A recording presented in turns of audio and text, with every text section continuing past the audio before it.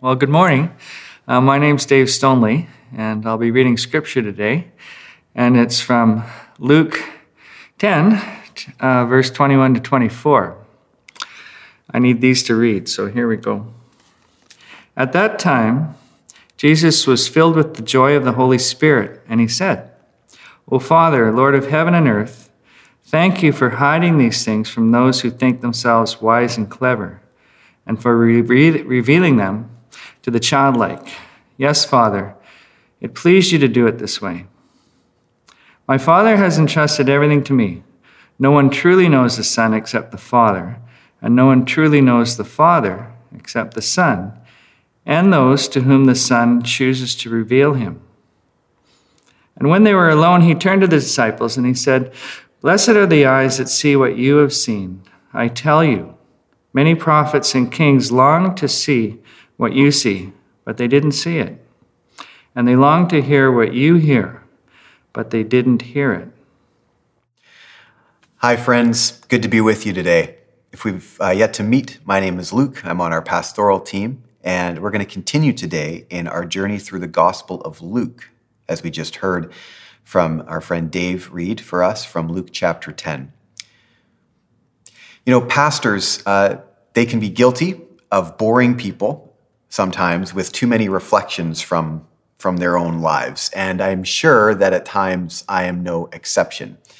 But you're going to have to forgive me today because we've just heard something from Jesus in Luke chapter 10 that reminds me of a recent event in our family's life that's kind of unavoidable.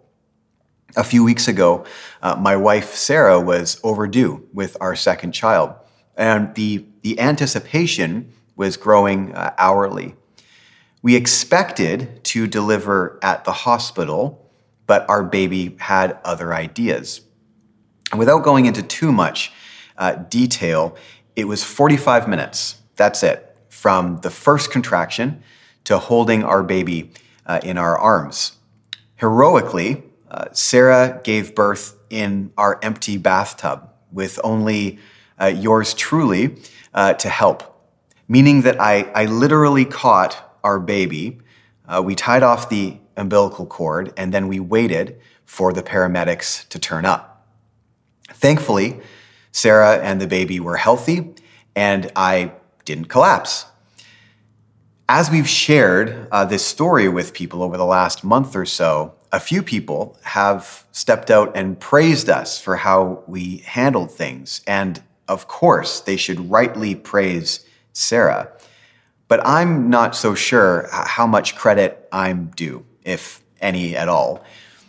It's hard to imagine unless you've been in a situation like that. But in many ways, our daughter just happened to us on that day. We couldn't prepare for that sort of arrival. We had no expertise to guide us, and we barely had time to call 911. And so much of our daughter's arrival was out of our control. We simply had to react and to receive her on her terms. I share that story because whenever we read the Gospels and we meet the real Jesus, we're always faced with someone who arrives on his terms, not on our terms. Someone that we simply react to one way or another. The phrase, "an inconvenient truth," was coined in reference to climate change, but occasionally it rings true for Jesus also. Just listen to some of what Jesus says to his disciples here. He says that it's the childlike, not the powerful or the heady, who are eligible for blessing.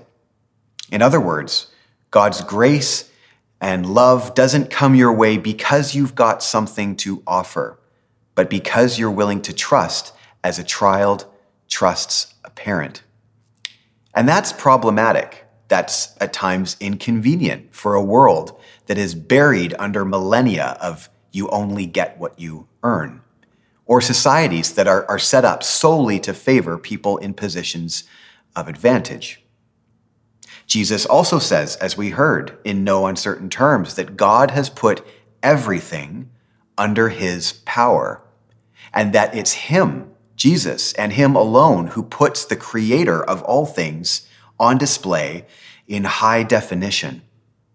So the remarks that we often hear, even today, about Jesus being simply a wise teacher among many, or just an outstanding moral example, they don't really square with the histories like these that we find in the Gospels. Jesus doesn't give us all that much wiggle room when he says, in effect, don't guess about God, look at me, and you'll get the full picture. On top of all this, Jesus adds that his disciples, and through them to us today, are blessed because all manner, as we heard, all manner of holy and influential people were desperate to see and to hear what was seen and heard by Jesus' disciples and what has been handed down and experienced by us today.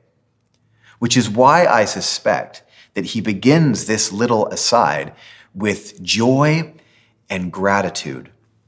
It's a remarkable scene in Luke's gospel with, in a sense, all of history converging on Jesus. Not to mention, it's this rare moment where we see this explicit mention of Father, Son, and Spirit, all densely packed, indicating perhaps that a closer look is wise. So if Jesus is full of joy about the reality that he's opening up on his terms to us, what does that mean for those who have welcomed him? There's two phrases that stand out here when we kind of ask that question. First, when Jesus says this, "My Father has entrusted everything to me." And the second phrase that stands out when wrestling with that question is, "Blessed are the eyes that have seen what you have seen." Let's take that first statement from Jesus. My Father has entrusted everything to me. You might remember this famous scene from The Lion King between Mufasa and Simba as they look out over the savannah and the father says to the son, "Everything the light touches is our kingdom." And then something to the effect of, "And one day it will all be in your hands." Or pause, I suppose. Or maybe you'll know that really silly scene in Monty Python's Holy Grail, where a medieval lord tells his timid son, "One day, all this will be yours," gesturing out of a castle window, to which the son replies, "What, the curtains?" Not by much, but the language that we just hear in those two scenes gets us a little closer, maybe a little closer to Jesus' meaning, because it uses a similar grammar about authority and entrustment. Jesus' disciples know how authority, wealth, and power works around them, most often moving down family lines. And so Jesus uses similar language to get his point across. When the Gospels speak about Jesus' sonship, or Jesus speaking about the one he calls Father, it's often to do with what we might call legitimate claim. Not some kind of greater or lesser family position, as we sometimes think about Jesus, Father, and Spirit. Maybe the closest colloquialism that we have today is like mother, like daughter, like father, like son. What the parent has, the child has, to no lesser degree. We hear the same talk in Matthew when Jesus says, "All authority has been given to me in heaven and earth." Or in John, when Jesus knew everything had been put under his power. What we have to get our heads around is, when reading the Gospels, is not so much how the Godhead works, as if we could ever figure that out. But that when Jesus says everything has come under his power, he means it.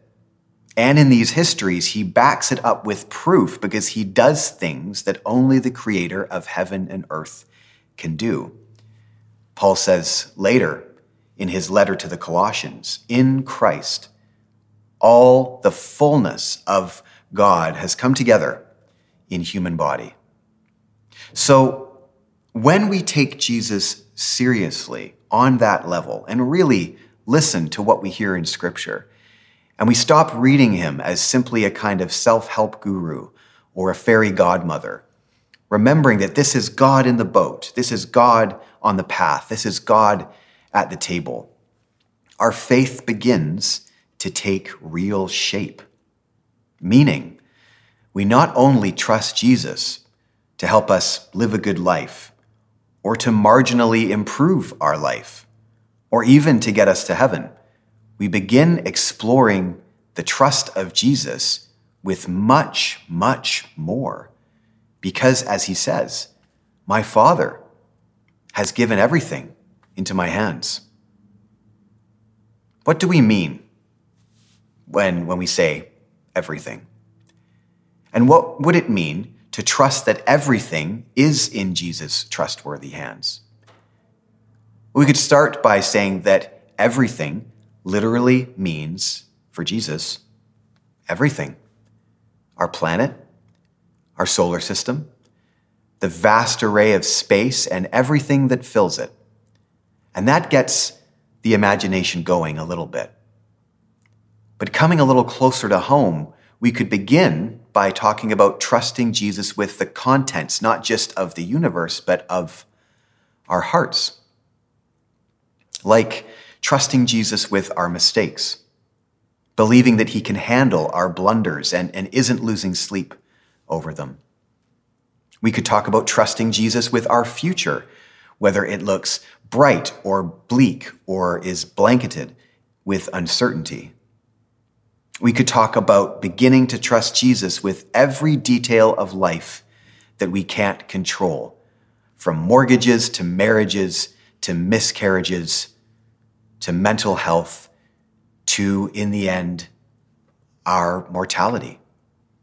In short, if everything really is in Jesus' hands and Jesus' hands are trustworthy, we are invited to trust without conditions. And that, it seems, is much of what a life of faith becomes. A growing trust in Jesus with increasingly few conditions. Giving Jesus the chance, day after day, to demonstrate, to prove, we might even say, his trustworthiness. Of course, we all know that at times that we don't give Jesus much of a chance to demonstrate his trustworthiness, to earn our trust, because we like to take him on our terms, not on his terms. We'd rather live under the illusion of our own control, that our intellect, as Jesus specifically mentions here, or our perceived power over ourselves or the world around will mean that we can cheat or evade our problems including death. There's plenty of religious type practices that are around promising to offer us a sense of control. But look closely, and most of them come down to you and me being in the center of the universe, trying to bring everything under our power and working little tricks to make things bend to our will, or to feel as though things are bending to our will. But sooner or later, we learn that no amount of research, no amount of meditation, no amount of manifesting or self-improvement satisfies our questions or the reality of our needs. And so a Christian is someone who is less interested in little tricks of control or marginal life improvement, and someone who is becoming less anxious about that lack of control because of Jesus. A Christian is someone who trusts the one who has, as the old children's song goes, the whole world in his hands, and chooses each day to believe it when the rubber really hits the road and when the control is lost and the tricks don't work. Of course, that is easier said than done when the mortgage payment is overdue, when the marriage is falling apart, when the miscarriage is fresh, when our mental health is spiraling. But as a widower recently said to me in a moment of despair and desperation, it's just like the disciples say elsewhere. Who else can we turn to but Jesus? Jesus is the one who has the words of eternal life. I don't. Kirsten reminded us last week that Jesus isn't interested in just a slice of my life. He wants the whole pie. And at risk of overextending the metaphor, as creator and sustainer of everything, Jesus is the only baker. There's no other chef in the kitchen. So when Jesus says, "My Father has entrusted everything to me," we are invited then to trust Jesus with increasingly few conditions as we grow up in faith. Which leads us to that other standout phrase. Blessed are the eyes that have seen what you have seen. As Kirsten also said last week, letting go of our perceived control can be a rough detox, but it does lead to joy. If we're tempted to receive Jesus with a kind of reluctant resignation of trust, Jesus' words about blessing next are quite striking. Notice that Jesus isn't melancholic or unconfident about things. He's got this joyful spirit, this buoyant thankfulness. Your eyes are blessed, he says. Blessed. Because even if life is going sideways, or if we feel too simple or inadequate, none of that indicates the reality of our relation to God and eternity through Jesus. Expect to face some trouble, but take heart. In the bigger picture, I've got trouble beat, is something that we hear from Jesus in John's gospel. My yoke is easy. My burden is light, we hear Jesus say in Matthew. And we can't know for sure, but I have a really hard time hearing the words, "and Jesus full of joy and of the Holy Spirit," and not imagining him in this scene beaming as he slaps the back of Peter or John with the confidence and hope that only God could strut around in. Now, again, that's not to say that there isn't room for doubt or sadness in the life of faith, of course. Even the most admirable of Christians feel the heaviness of trouble. You only have to read Paul in Corinthians, who at points sounds like someone very likely clinically depressed. Or you can read Mother Teresa's personal journals to see how dark things can get for people of faith. Even John Wesley, one of the greatest revivalist preachers of all time, confessed as though at times he felt like he didn't even really know God. But if we're Christian, and I say this as unflippantly as possible, our trouble is, in reality, behind us. And deep in their bones, these characters trusted Jesus and trusted that reality of blessing, even when it wasn't visible to them or they couldn't feel it.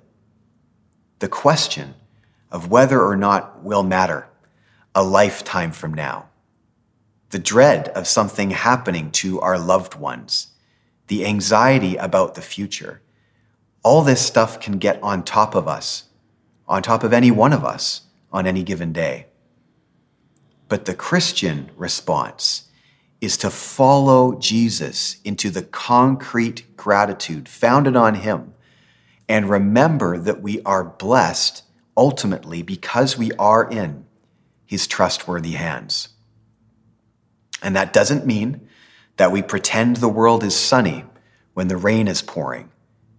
It's just a relentless trust that the sun is always behind the darkest cloud, which gives us confidence as joy as it did for Jesus. Again, easier said than done, but let's put a little more flesh on the bones, shall we? A few years ago, a young man joined our church after getting sober through a local recovery center. And for a few years, he was doing really, really well. But later he relapsed in a dark moment. He overdosed and he sadly died. And that's not an unfamiliar experience for recovery homes and groups, of course. But this particular recovery community to which he belonged always refuses to wallow in despair. Why? Because they are resolutely Christian. Because even though a battle with sobriety was lost, even though a life was lost, they trust that everything is in Jesus' hands. And that people that they lose are still safe with Jesus. It's why as Christians we hold celebrations of life when someone dies. It's not just because we're looking back and celebrating a life. It's because we trust the celebration of life, that everything is in Jesus' life-giving hands. Sometimes we have the capacity to say it with a jubilant smile and a dance. And sometimes we'll say it with a defiant whimper. But Christians must always say it. I am blessed because I'm in Jesus' hands. So the invitation is not only to trust without conditions, but to revel in the blessing. Revel in the blessing. You know, Christians used to be quite good revelers, and some are still good at reveling in different spots around the world, but around here we can be a bit muted, can't we? Maybe we need to dial that up a little bit.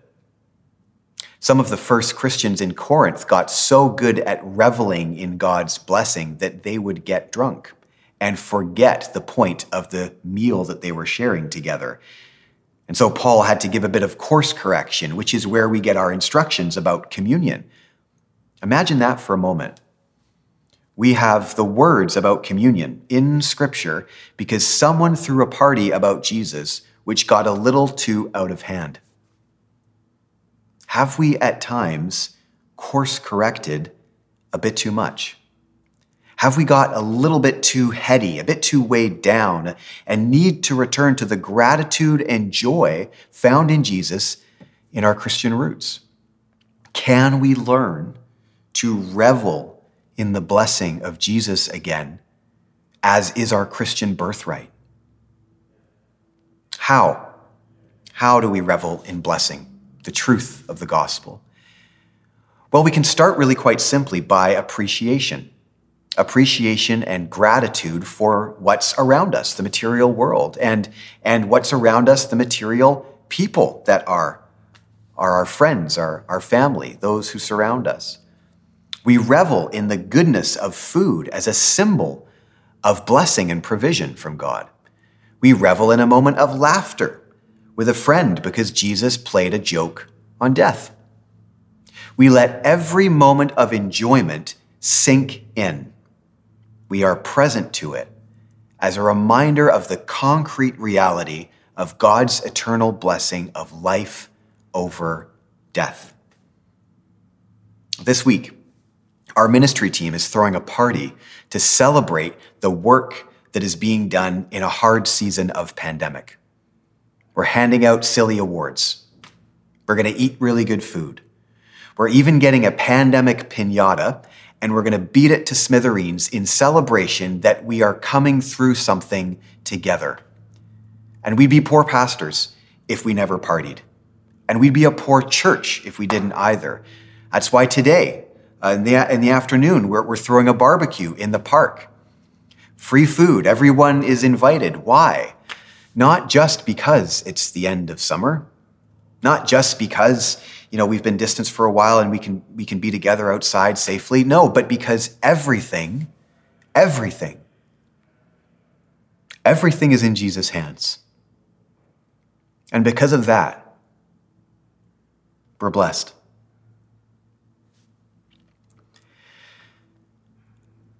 Of course, sometimes reveling like I said, is jubilant. There's a dance, there's a party. And that's reveling. Sometimes reveling in blessing is just about sitting in a peace that passes all understanding. And that reminds me of a story that I read recently of a Christian who was scheduled for execution a few hundred years ago. And on the morning that the axe was about to fall, the guards had to wake him up to inform him that his execution was being postponed till later in the day. However true the story is, the story goes that the man rolled over and asked the guards to return later and to wake him up again, because he'd quite like to get a little more sleep.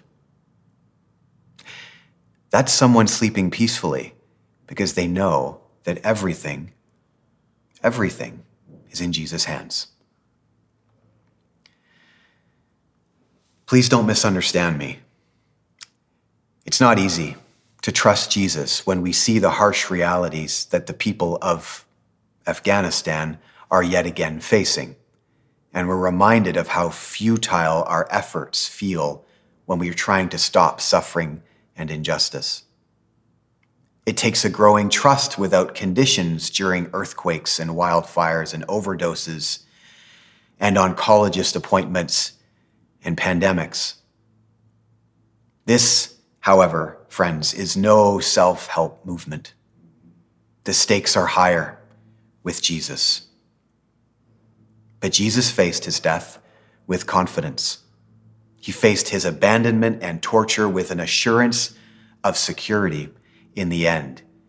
And if we follow Jesus, we can each face life and death with the same confidence that in the end, nothing will slip through Jesus' fingers. So our invitation today is to open our eyes, open our ears in childlike simplicity, and to trust without conditions and revel in the blessing.